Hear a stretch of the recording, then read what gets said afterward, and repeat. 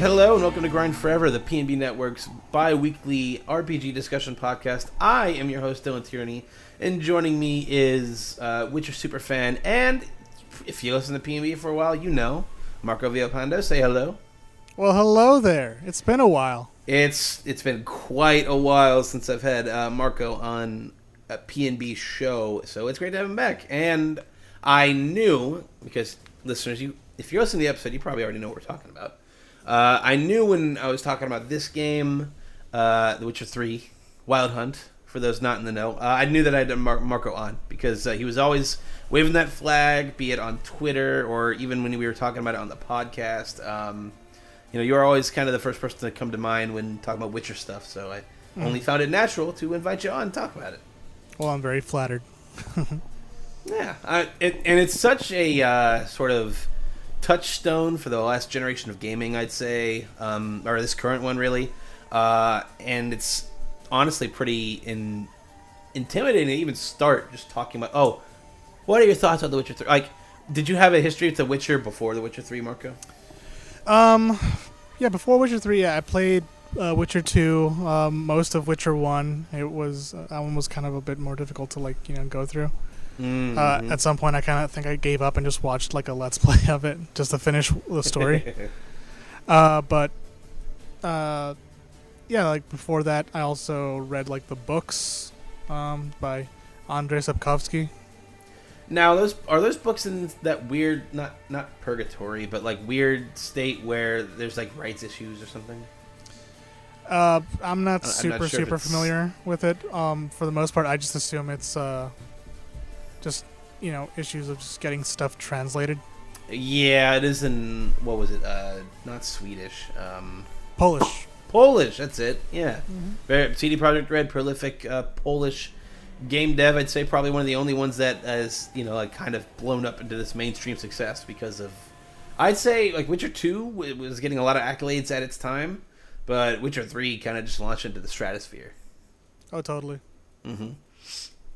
I mean, it was very engaging, a very long, meaty RPG. I don't know. It came out, 2016 was Witcher 3? I want to say 2016. Yeah, that seems right. Springtime. The generation was still kind of young and didn't really have its breakout hit in terms of, this is the defining game of a generation. You had stuff like Shadow of Mordor that was, a great contemporary kind of game. But... And honestly, if Nemesis System had caught on like I thought it would, it probably would be generation-defining, but it really didn't. No, unfortunately, no. Didn't really catch on, but... go ahead. No, I shared the same sentiment. I really thought something like that Nemesis System would have caught on for other types of things. I guess it was just too hard to really implement other things without sort of reinventing the wheel of sorts, depending on the game. Mm-hmm. Fact check, Witcher 3 came out in 2015, May 19th, 2015. So almost 3 years old. Yeah. It seems like it came out yesterday. I don't know. It seems like a game that is very fresh in my mind. It does seem like it still seems pretty fresh. So if it's 2015, then yeah, it's still somewhat 18 months-ish into the quote-unquote next gen of PS4 and Xbox One, PC as well, just getting those kind of updates as the consoles get updated. Games of that generation didn't really hit that kind of critical stride, and then The Witcher 3 comes along and kind of just eats its lunch, honestly. Even today, when I just talk about contemporary games of just being really awesome, in that vein of this is my favorite game of the last few years, Witcher 3 is still always pretty much in that conversation. Oh, definitely. Be it, narrative structure, quest lines that were really, really, really good.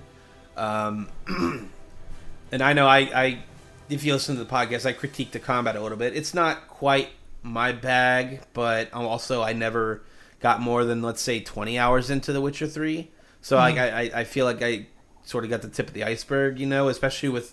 I have all the expansions and stuff. The game is it's a huge RPG that's also routinely $20 for everything. Oh yeah, it's very overwhelming. The amount of bang for your buck It's insane. It's like the greatest value, like next to like an infinite game like Minecraft or something. You know, like it's such a meaty RPG that you can just get for next to nothing in the grand scheme of games. So backing up a little bit to from its release, were you like was it Witcher 3 something you kept your eye on? Like, was it, oh, this is coming out, it's gonna be awesome, like this is going to be a culmination of all these games, or did it kind of catch you off guard how, like, just out of the gate massive it was, or how well received it was? The best way I could say it. I was anticipating Witcher 3 for a good while now. I played Witcher 2 not too long ago. Mm-hmm. And I was like, nope, I'm ready for more of this. From what I hear, it's way bigger. It's gonna be open world, whereas in Witcher 2, it was like pretty linear in comparison. Right. They were just sort of like large areas that were connected, but you had to go like one to the other. Mm-hmm, exactly. Mm-hmm. So I pretty much like since like the cover reveal on Game Informer, I was just like, oh, yep, getting ready for that. I even like part of the reason like I built up my current PC setup is just I remember that to have something that could run Witcher 3 at its highest settings. Exactly. You just wanted to have that optimal kind of experience, and I remember you just building your PC to just like it's the one task, but also it completes a million other tasks. But you you had it prepped just so you could just optimally play Witcher 3, which is totally. It's pretty awesome. I demanded that having the like NVIDIA or the Hairworks or whatever, so you could see the Geralt's locks, like realistically bouncing in the breeze. Gotta have that. Gotta have that precious realism. Him and Lara Croft have to beautifully blow their hair in the winds. Immersion. It's necessary, very very necessary. But sort of divvying back into the game itself. When did it kind of click for you that this game was like? Did the game become more than just a good sequel to The Witcher 2? Like, when did it kind of knock your socks off in a kind of just big open sense? Like, was there a plot point, or was there a quest? I'd say, let's see, when it truly like opened up to me was like like most, it's right after you do the like introductory area, where at first I'm like, okay, yeah, this is definitely bigger than other areas in the Witcher games so far. Wow. But then when it actually opens up, it's when you're like, oh, shit. Oh god. Oh, where do I go? Oh, it's a similar, I would say, to like, I know Breath of the Wild does it right from the start, but when you just walk up on that cliff and then the whole world's open, it's very like just, I'd say almost overwhelming, but to a lot of people that's just like a challenge. Like, yes, like, oh yeah, this game is massive. This game is incredible. Mentioning that, you'd think I'd be like more into Breath of the Wild. I still have it on my Switch. I'm only maybe like 6 to 10 hours into it. Mm-hmm. But I definitely need to give it more, give it more of a go. More of an honest kick. But yeah, it's really good. But I hear good things. I liked it so far.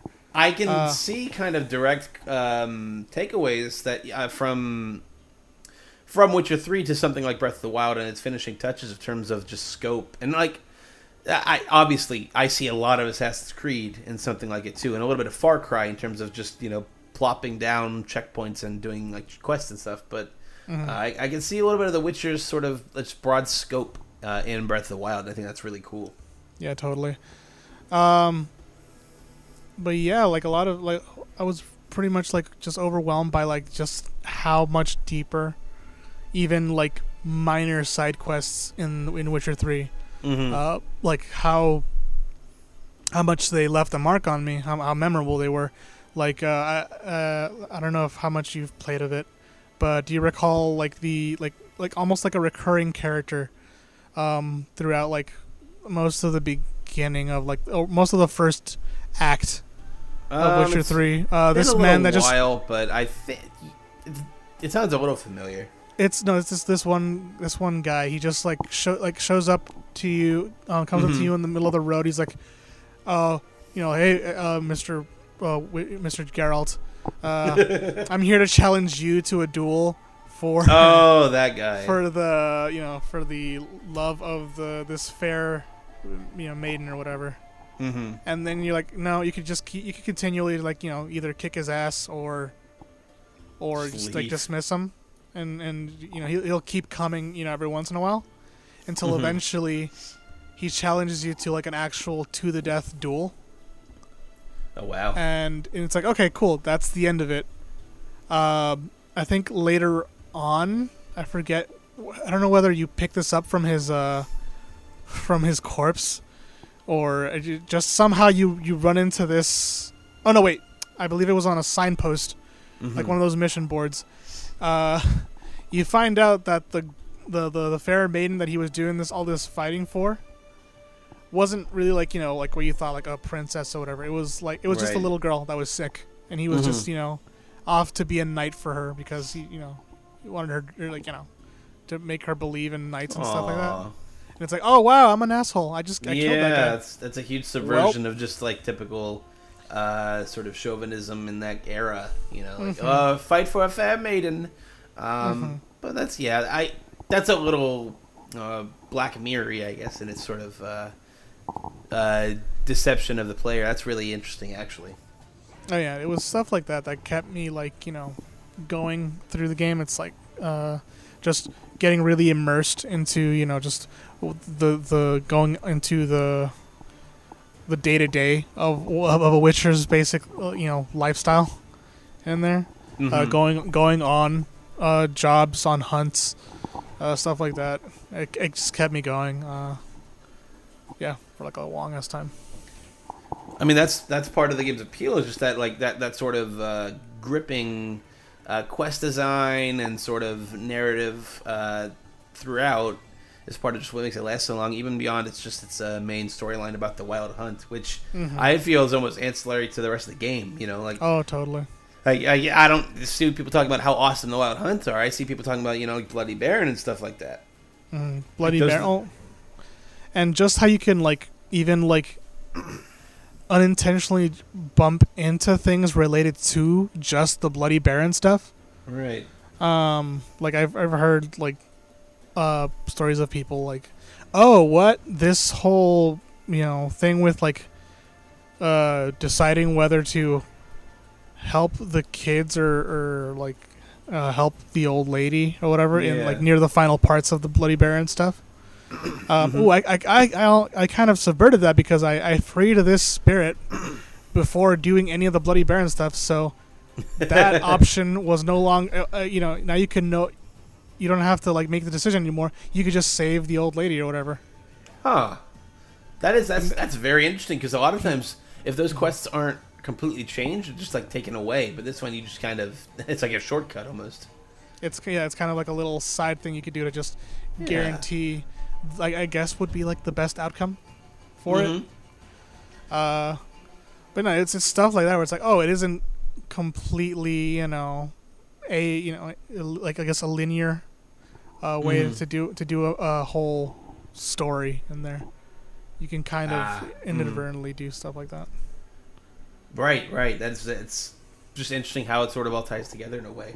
Even the side stuff, it's all part of Geralt's sort of just life as this Witcher character, as this on the path. Right.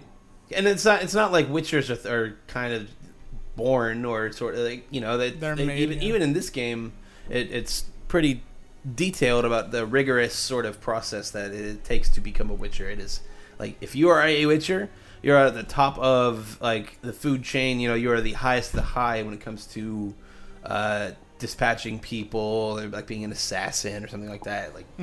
You toughed it out. So. Oh yeah, even then it's Witchers aren't necessarily assassins and stuff. That's one school of Witchers who take up jobs that involve killing people.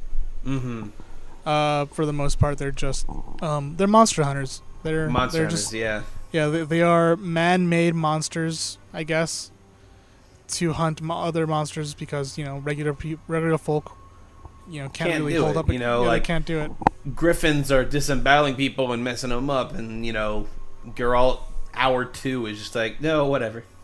Yeah, no, and even then they're treated pretty shittily by people Right. because they're technically not human. Right. Yeah. Which is people. That's how the bar fight in the early game starts. Mhm. Just like people are just like kind of your typical hick. We don't take kindly to your types around here. and it's like, dude, come on, I'm literally helping out your guys' problem. Exactly. Like he's trying to help you guys. Like this town's blight on this town, and maybe I want to just pick up how to play cards a little bit. Which we can talk a little bit about Gwent, I guess, right after, because Gwent has its own life as fucking esport now. That's just Is it? like, well, I mean, it's not quite like your Hearthstone or Magic levels, but there are Gwent sponsored players. There are people who play Gwent as like their kind of streaming thing. And It's like not quite Hearthstone, but definitely above Knights of the Old Republic's Pazak. Oh yeah, in terms of in-game games, it's probably one of the best, if not the best, at that. Though, even then, I did hear that in Solo, I guess not really a spoiler, but just like a little fun note that I heard about it, was that when you see Lando, he's in the middle of playing Pazak. So I'm like, really? That's nice. cute. They acknowledged it. I also saw like that. I forget who the main woman is in the film, but she's like she knows Terrascasi, which is just like, that's why would you like? That's kind of pointless fun that you'd reference that, but it's just like, man, that's. I appreciate that. Yeah, like I said, that's a deep cut. That's a deep cut for just Star Wars game nerds. May as well throw Starkiller in there. Oh God!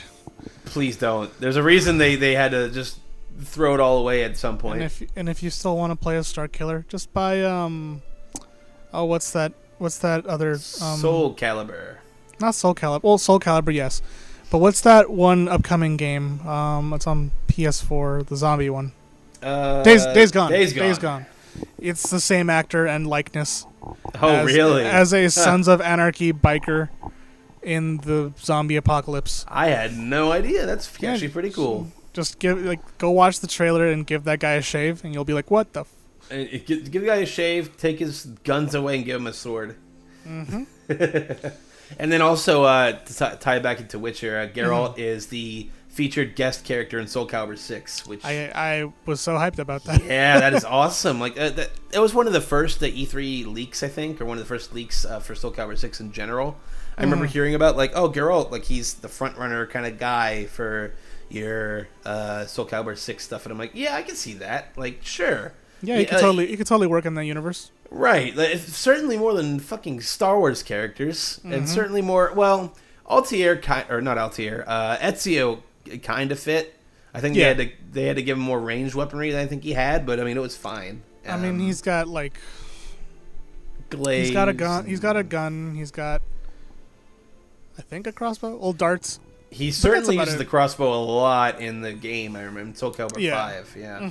But Geralt from the get-go, just like, I mean, I can see his magic coming into play. I can see him using the different swords. I would love it when he fights.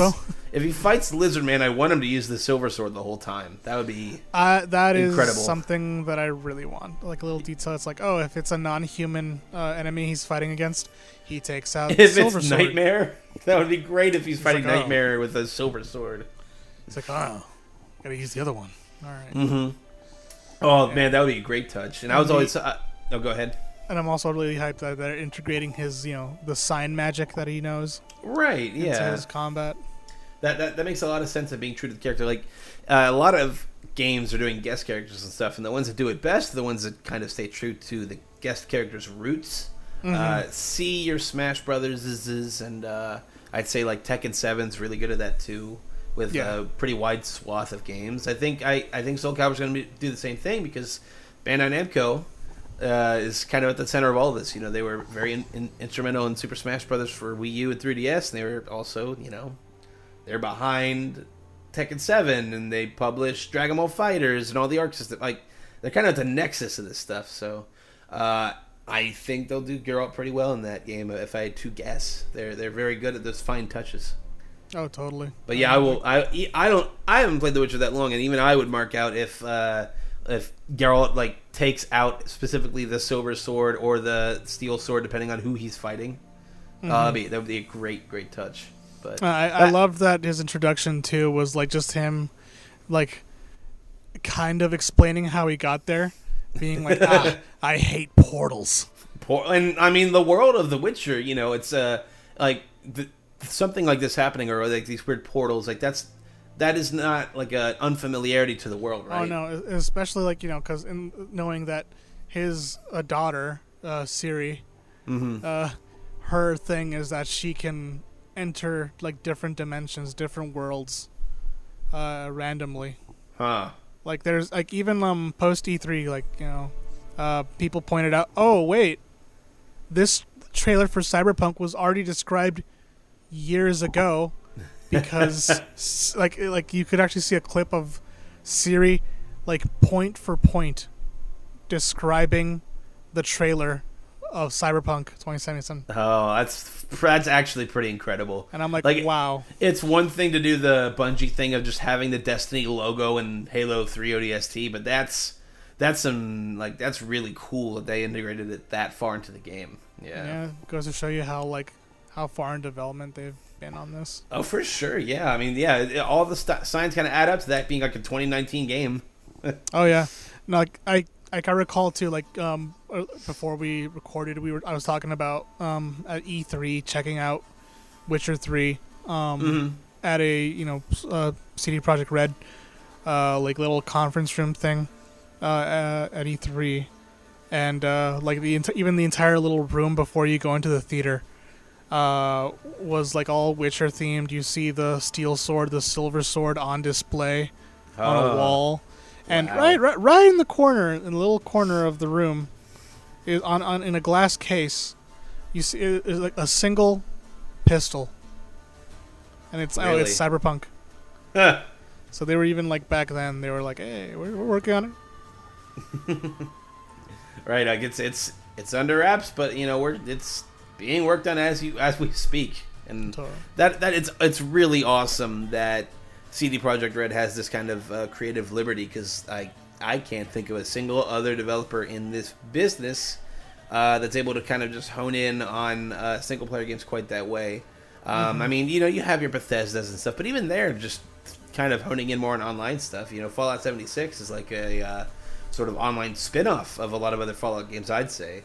And I think the new Wolfenstein pseudo sequel game is going to be a co-op, online co-op centric. I'm guessing it's going to be kind of like a pseudo sequel, a little bit like Old Blood. Uncharted, like Old Blood, like Uncharted Lost Legacy, a little bit of like Infamous, First Light or whatever, that kind Dishonor, of stuff. Death of the Overspark, whatever it's called. The Outsider. that's it. Death of the Underminer. Wait, that's wrong. that's a dark, incredible interquel. But oh god, I have to watch. I think I'm going to watch that tomorrow. I think I am too. Nice. But back into the world and sort of touching on Witcher 3. Obviously, being a huge RPG in this post-Mass Effect world, and already having a lot of characters draw off of for this. Romance, huge part of Witcher, I'd say, and Definitely. probably some of the most graphic and just fully out there sex scenes in games, I'd say. It's definitely matured, like yes, not in like it got edgier way, and more of like it's gotten more tasteful. I'd say yes, about its tasteful expressing its sexuality. Right. Because I remember like in the first game. There was so many ladies that you could have relations with, and you'd get like cards. You get like, oh hey, go bang all the ladies to get their sex cards.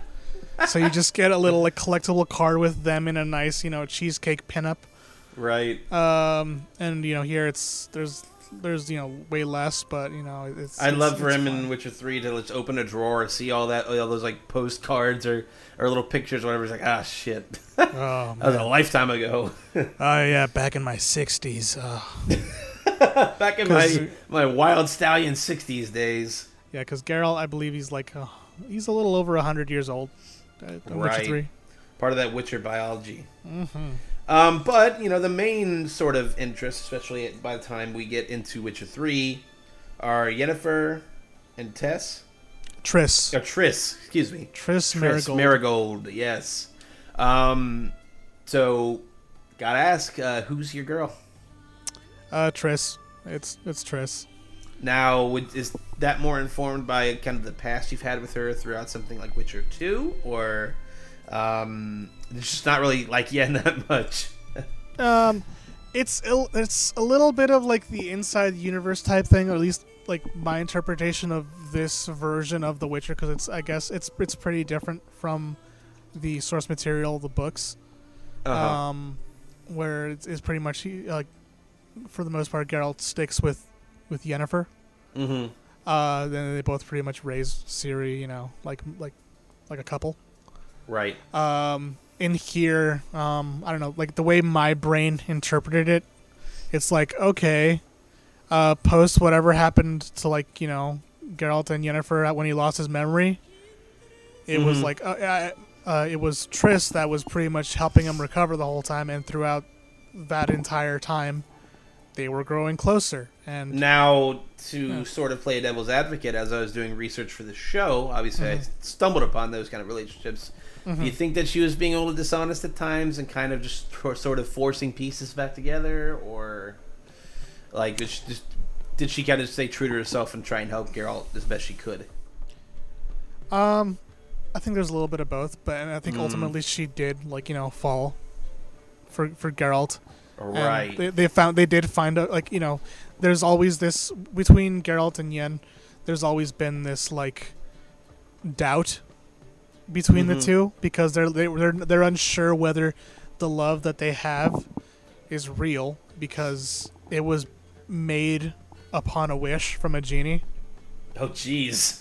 Because that's where when they first met, it ended up with a genie, like a djinn, being released from its container, Yeah. and they had to spend 3 wishes or whatever to keep it from killing everything. Right. And the last wish, haha, that's the title of the first Witcher book. Huh. I guess was for Yennefer and Geralt to fall in love. Huh. So, again, that's why there's this, kind of doubts between the two, whether Yeah. what they have is real, and that's even a big plot point of during the campaign, is Yeah. that her and Geralt finding a genie or something so they could undo that wish to find out, is that love real? Man, that's And- that gotta say, not to cut you off, that is incredibly mature for a sort of romance that you would think in a typical video game, even in your Mass Effect-y kind of ways, Mhm. It's even spoken about in the game itself, and near the beginning when you first enter. Oh god, it's been a while, but the big city when you're looking for Dandelion.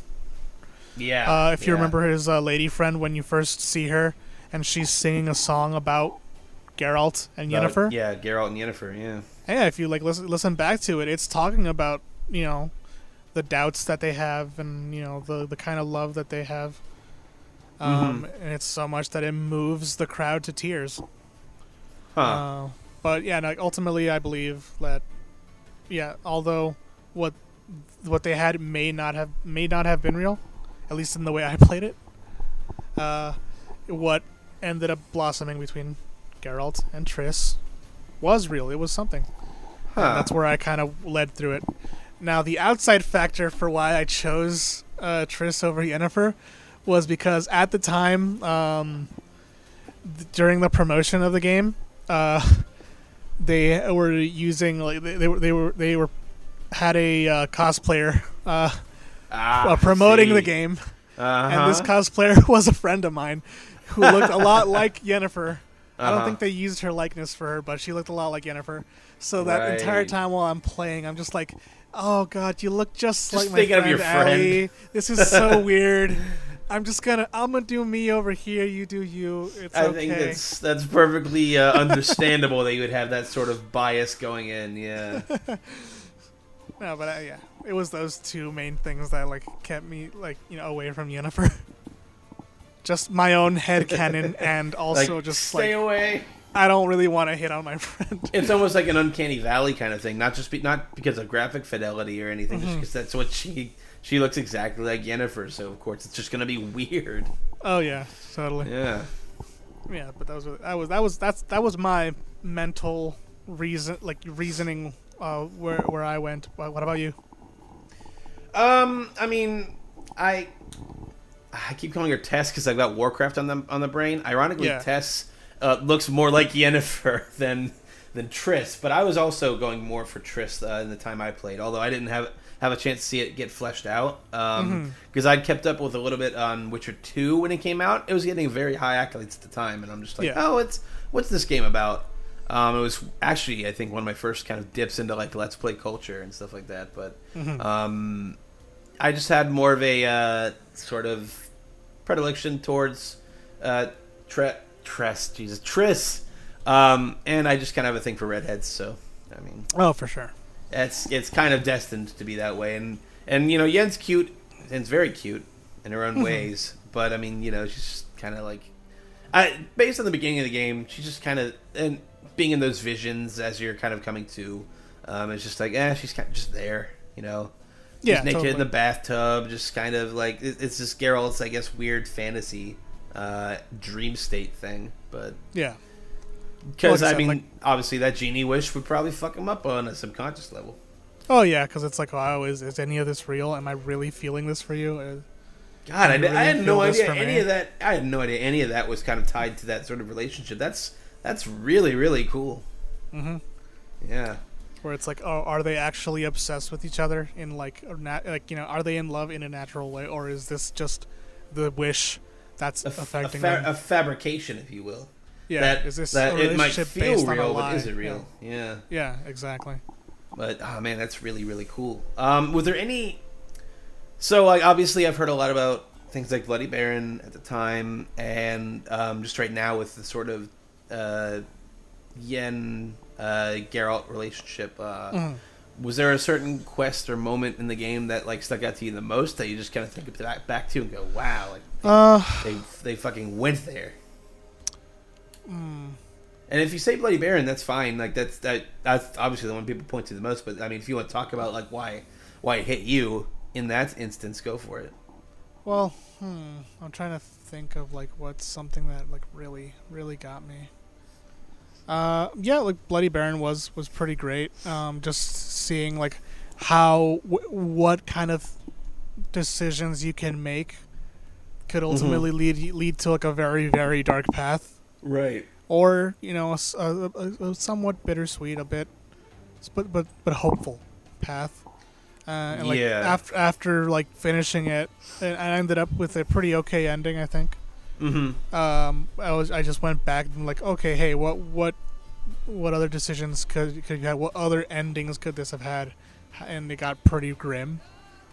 Just right. like the places that it goes to. On top of that, like maybe like the DLCs were pretty great. Just like exploring the I can't remember the name of the continent or whatever you go to. Yeah, the continent, or like the villain from Blood and Wine. From Blood and Wine, or in Heart of Stone, but just exploring like what led this man to becoming immortal. What effects did it have on him, on the people around him? Was it worth doing that?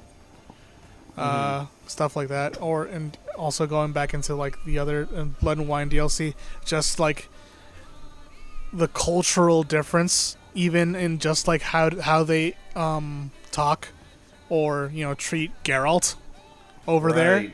Yeah.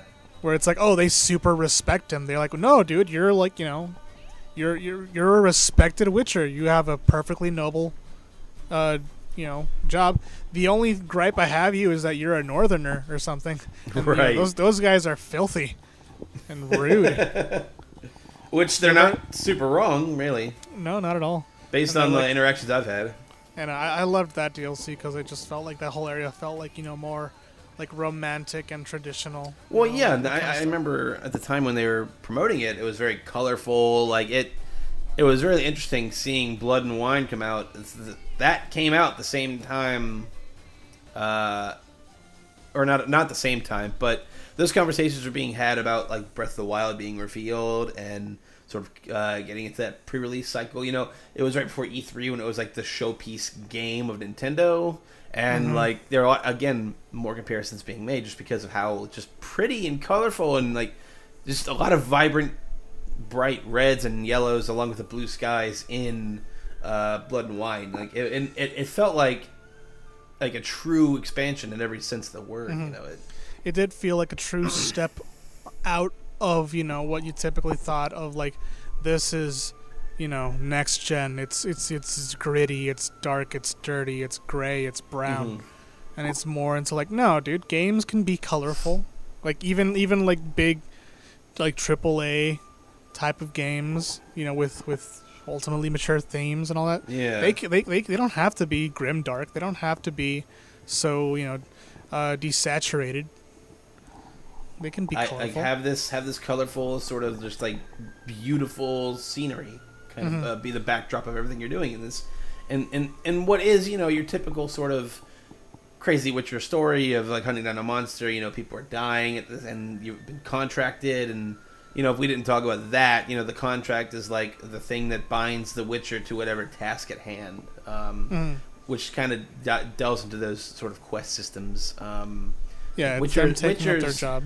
Yeah. By the book, Witchers. They ain't gonna do shit unless they're getting paid, and it's like signed in a contract or like a sort of wanted poster kind of scenario. Yeah, they'll take up the job if they think it's something worth investigating, and if they can provide the money, right? Then they'll do it. But even ultimately, it's not even like a guarantee, like, oh, I'm gonna kill this for you or something like that. It's them as saying they're gonna investigate it. Right, also, and if it's a problem, they'll deal with it as they see fit.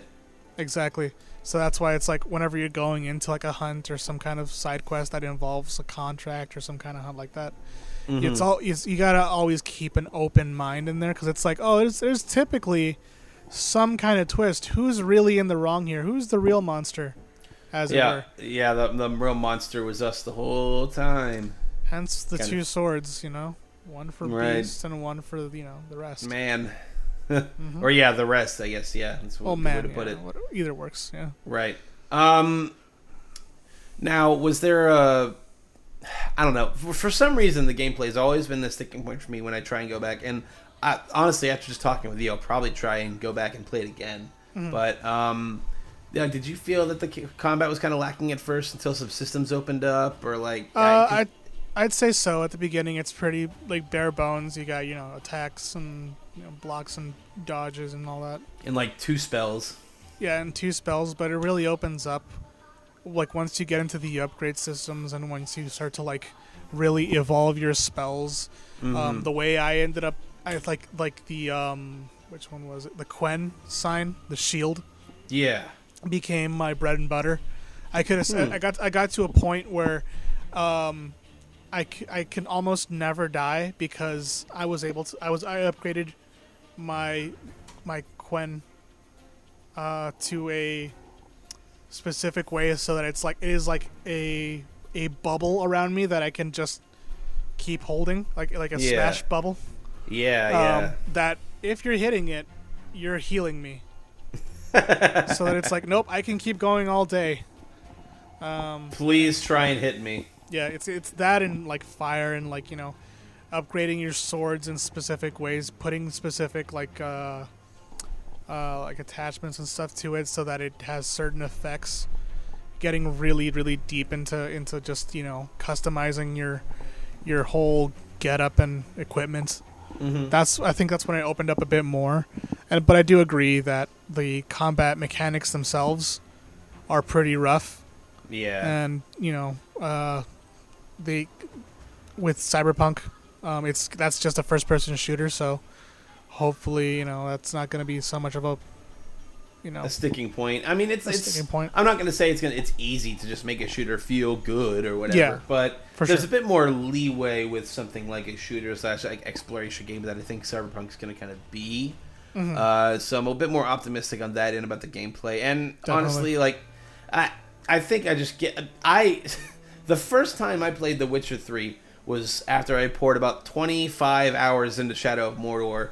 Okay, yeah. So that when I'm playing a game that's sort of an open world action game with a lot of RPG stuff going on, and it doesn't quite flow that kind of way, I think that just naturally made me a bit averse to it.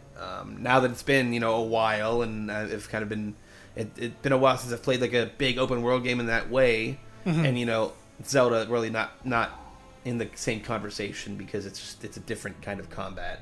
Yeah. But with Witcher, being very skill tree intensive and carving out your own character, I think I could probably go back to it now and not have nearly as much of a problem with it.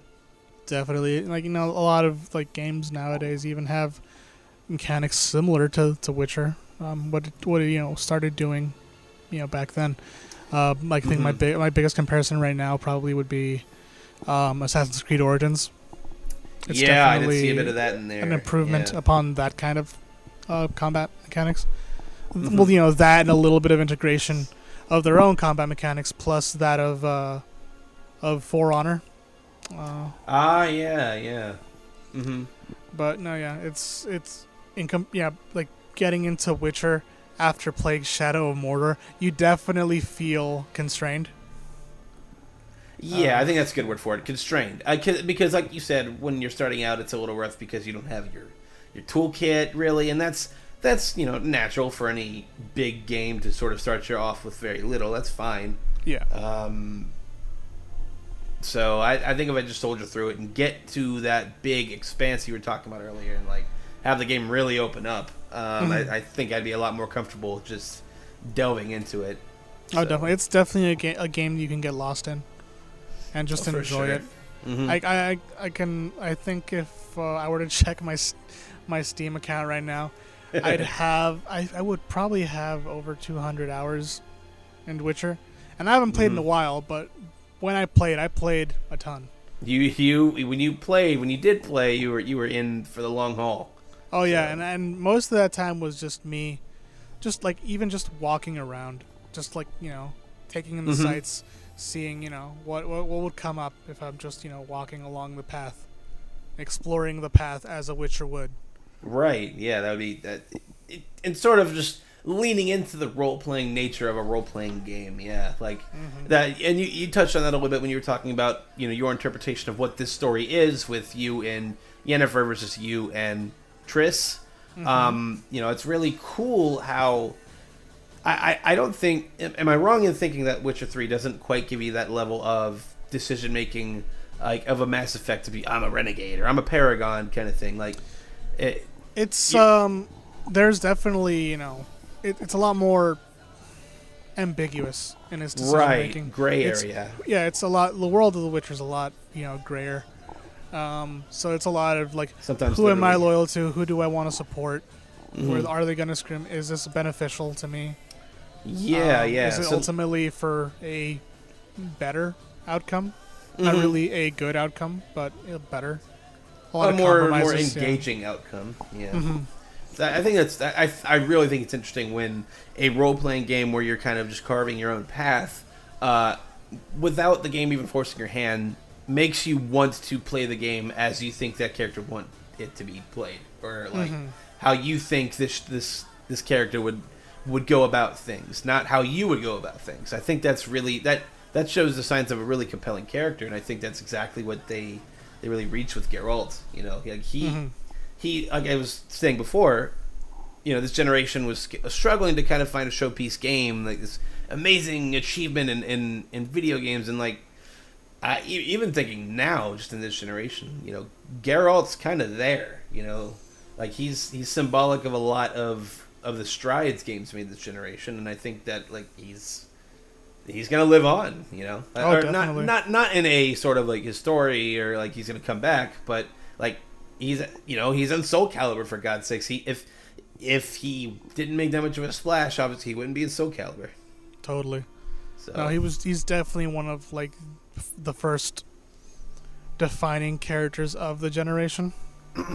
right, and like because I don't even know the guy's name in Shadow of Mordor. Like I know he's like tied to Celebrimbor or whatever, but like he's just like a general army dude. So Yeah, like, and even then with with their sequel, where with Shadow of War, it's like okay, there's more, but ultimately I didn't really get far into it because ultimately I was like I'm not really compelled by this.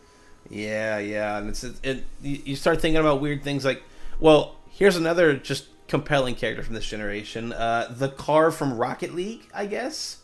You know, like, I mean, you could probably just say 3 or 4 characters from Overwatch 2, but like in a generation that had not nearly as much to do with stuff like mascots, I'd say Geralt's just head and shoulders above the rest. Definitely. You could say, and probably like new God of War Kratos would probably be in that realm. That sort of vibe I'm kind of going with in terms of just iconic characters. For sure. Maybe this is just a weird timeline thing because of Nintendo's weirdness, but I guess the Splatoon squids. But even then, that's a bit of a stretch. Yeah. Like it's a bit of if we were in Japan, that would be apt. But Splatoon is a little more niche in the States. But it definitely is. I'd say Geralt, and then like Tracer, probably like the figureheads of like characterization and like new character, or not quite new, but you get what I mean. Like just standout characters that define a generation, kind of thing. For sure, definitely. Was there any point in Witcher 3 that kind of just rubbed you the wrong way, or you kind of had to take a break, or not that like a negative thing caused you to have to take a break? Was there any moments that like this is so expansive, it's so vast that I have to step away just so I don't go mad with all these kind of decisions I can make? I think maybe like oh yes, I can't remember exactly when. Actually, it was at the point in Blood and Wine where they're like, "Oh hey, can you come over here? You own this vineyard now. Oh no! Here's all these management mechanics. You can go upgrade these parts of it. You can sell stuff there if you want. You can get your equipment that you've collected throughout the game and put them on display here. Basically, it's an entire home base with characters and with oh boy, a few characters in here." And and like on top of that, it's like, oh, I have like half a dozen side quests, and plus the main narrative of Blood and Wine, and I'm just like, fuck, I need a break. I need to process this, and I don't think I logged back in because I lost track of time and I got too busy. This drunk across the street won't stop bothering you about the new Gwent expansion. Which those expansions did add new Gwent cards, right? I believe so. Yes, there was a whole Gwent side story series. I didn't get into it. I know a friend of mine got like super into it in the game, where he was out just collecting Gwent cards, and participating in the tournaments that were in the game. God, that would be great. Imagine World of Warcraft. You're trying to build a Hearthstone deck. Oh, that would be incredible. But yeah, and as I was alluding to earlier, like Gwent kind of spun off to be its own crazy thing. Talk about like meta obsessions. Like it's in the same conversation as a thing like Hearthstone in terms of just like balance and finding like the ideal or optimized kind of way to do things, free to play versus pay to win conversation. Like it's all kind of there, man. I think Gwent's just a bit more generous than your Hearthstones, just because it's it's like you have Hearthstone, then you have like Shadowverse and a little bit of stuff like that. I'd say Gwent's probably in that realm, so they're a bit more generous with their offerings than Hearthstone, where Hearthstone's just like, fuck you, pay me. Fuck you, pay me, or get like 1 pack a day at absolute maximum for free. This is why I don't deal with stuff like Hearthstone. This is why I only play one. I can only afford one. Oh man, that makes me want to like pick up Magic the Gathering and stuff again. I mean, they have Magic Arena, which is like their new True. online thing, and I want to say, I don't know for sure, that they're starting to print codes on the back of packs so that you can just import them. Oh, that's nice. That's kind of like nice one. Pokemon trading card game has been doing that for years, so it's nice that Magic's sort of doing the same thing. I think like Yu-Gi-Oh cards did that too. Yeah, I think so too. Yeah, for certain Each card had their own like little ID. even like the GBA era or something. Because I remember looking up at GameFAQs and stuff like that, and you had to get cards in Yu-Gi-Oh, type them in one at a time. Like, you want Blue Eyes White Dragon? Type in this 12-digit code. You want Dark Magician Girl? This separate. Like, it was tedious, but I mean, you got every card you wanted. So Exactly. So, but that was exactly what it was. It was the physical cards having those codes printed on them, and it's interesting to see how Gwent is sort of entered that conversation. This time about a year ago, Hearthstone wasn't in the best of its places in terms. Well, I mean, it kind of was, kind of wasn't. Depending on who you talk to, it's the best time to play Hearthstone. It's the worst time to play Hearthstone. But people were moving on to Gwent because they were tired of Hearthstone's RNG bullshit, sort of reaching a boiling point, if you will. And Gwent's a very deliberate, skill-based game, if nothing else. And I think that was starting to attract more people at the time. And from what I gather, it still is kind of stuck around. Gwent's still kicking, obviously. They announced, PS4 version of the game. I think it's... maybe it's coming to Switch? I'm not quite sure on that front. I wouldn't be surprised. It, for one, would not surprise me. It seems like a really good fit for like a tablet sort of device anyway. But yeah, it's been on PS4 and things like that as the base Gwent game. So it's been really interesting to watch as this sort of spin-off. Kind of like Hearthstone was a Warcraft spin-off kind of thing, and it's sort of becoming its own thing. I think Gwent's still going to very much be rooted in Witcher-isms and Witcher things, but it's like this game that nobody expected really to blow up. Like, I bet when they were making it, they were probably expecting it to get that kind of Kazakh reaction of like, oh, that's a neat game, I'll play it for a little while, maybe get really into it for a bit. But now it's spun off into like the world of esports, vaguely anyway. Surprisingly. Yeah, just kind of out of nowhere. And at the time Witcher came out, everybody was talking about Gwent. People were talking, I gotta get all these Gwent cards, gotta try and get this like solid deck for Gwent. Oh yeah, people were even like playing physical Gwent and all that. Yeah, printing out physical cards for Gwent. Yeah, I totally forgot about that. I think there were some editions of the game that came with like a pack of Gwent cards. That honestly wouldn't surprise me. I'm sure they knew they had something special when they like made a card game functionally work well inside of their already sprawling open world game. But I'm still waiting for my Pazak. Come on, Disney. You unshot. Everybody. Like, you're playing Kazakh in fucking Solo. Why don't you just make it real? Now, was that Kazakh in like Force Awakens, that weird holographic chess game that Chewie was playing, or is that no something different? No, it's the their weird dumb chess. that's just space chess or whatever. Oh, right. But sort of not like wrapping up or final thoughts or anything, but do you think they'll ever go back to Witcher? I think they might. If I don't know if they'll continue with Geralt. It might go into like maybe series taking the center stage. I think Ciri could definitely take the center stage. She could totally do it. But for now, I wouldn't be. I would be okay if they stopped. To right now they're focusing on Cyberpunk and possibly other things. So I'm perfectly okay with that being the final Witcher. There's certainly nothing wrong with going out in a bang and knowing when to really wrap things up, but it's also nice to if they ever wanted to explore that realm again. I 100% think Ciri could carry her own game completely. Oh, definitely. She's not this it's not like a Mass Effect situation where you have these new characters they have no kind of connections to. She's kind of built she's different enough from Geralt to have a different kind of RPG, I'd say. Definitely. So And I a want lot of, I. Oh, and a go lot ahead. of interesting ideas that you could explore with her. Her being a dimension hopping or universe hopping really character. Yeah, it could go into like some weird Bioshock Infinite realm, I'm sure. Oh, totally.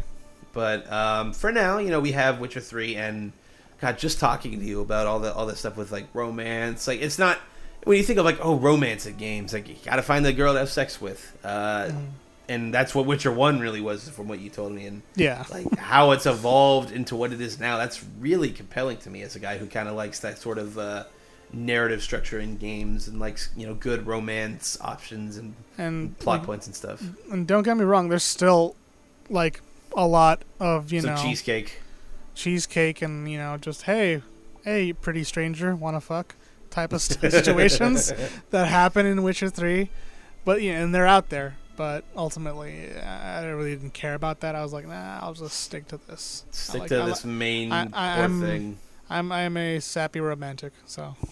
Yeah, kind of me too when it comes to like heroic game quest stuff. Mm-hmm, definitely. So, but yeah, I think that will do it for this here episode of Grind Forever. Marco, thank you so much for being on to talk about Witcher 3. No problem. If you want to see what Marco's up to these days, you can go ahead and hit that Insomniac's Marvel's Spider-Man with a nice pre-order. Marco, explain just a little bit about what you do on Spider-Man. I am a 3D character artist at Insomniac Games. So me and another handful of us are in charge of making all the characters for the game. All right, yeah, and that's sort of the root of Marco kind of taking his leave of absence for PNB. It's just we're getting down to the wire when it comes to release dates of this stuff. It's getting to the finish line, if you will, of Spider-Man. So go ahead and give it a pre-order if you're interested. I know even without knowing Marco and sort of knowing his involvement, very interested in that game in particular. So, and for all of our stuff here at PNB, you can support us at patreon.com/PNB. We've had a little bit of ups and downs with our Patreon numbers, but we're on a rise right now, and we're going to keep that going. We've got a new episode of PNB FM, our semi-regular game music podcast from the hosts at PNB. There's also Level Select, the sister show to Grind Forever, where figureheaded by Robert Beach, he talks about certain levels in games and deconstructs them with a guest and sort of talks about what makes them awesome. Great output by Robert as of late. And obviously there's the main PNB show where me, Travis, Kayla, Robert, sometimes Sarah just chimes in and talks about what's going on, what kind of games they're playing, how's life going in general, kind of thing. So be sure to give it a listen. We've had a bit of a sabbatical for Fullmetal Optimist, but that should be coming back very, very soon. Because the demand's there, and once we saw that, people were like, Fullmetal Optimist is gone. I'm not really caring about PNB as much anymore. We're like, shit. It was we should have taken a break. We were on a break. So go ahead and give us a few shekels at patreon.com/PNB. We would be super, super grateful for anything you can give. Marco, is there any song from Witcher 3 that really sticks out to you, or any theme or music? Anything comes to mind? Man, I'm like not. I don't really know any specific songs from Witcher 3. Just in general, that soundtrack is just pretty damn amazing. Nowadays, the most I hear it is like it's being used in like Critical Role. Stuff. Wow! They've gotten permission from CD Projekt Red to use that music as their like cool ambient stuff. So it's like it's all good. Really, you can pick whatever you want from there. I'm sure good. I'll love it. It's right. Gotcha. So thanks a million again, Marco, for coming back. It was really nice to have you back on PNB. Oh, totally. And for Marco and for myself, have a great week. Later. Bye.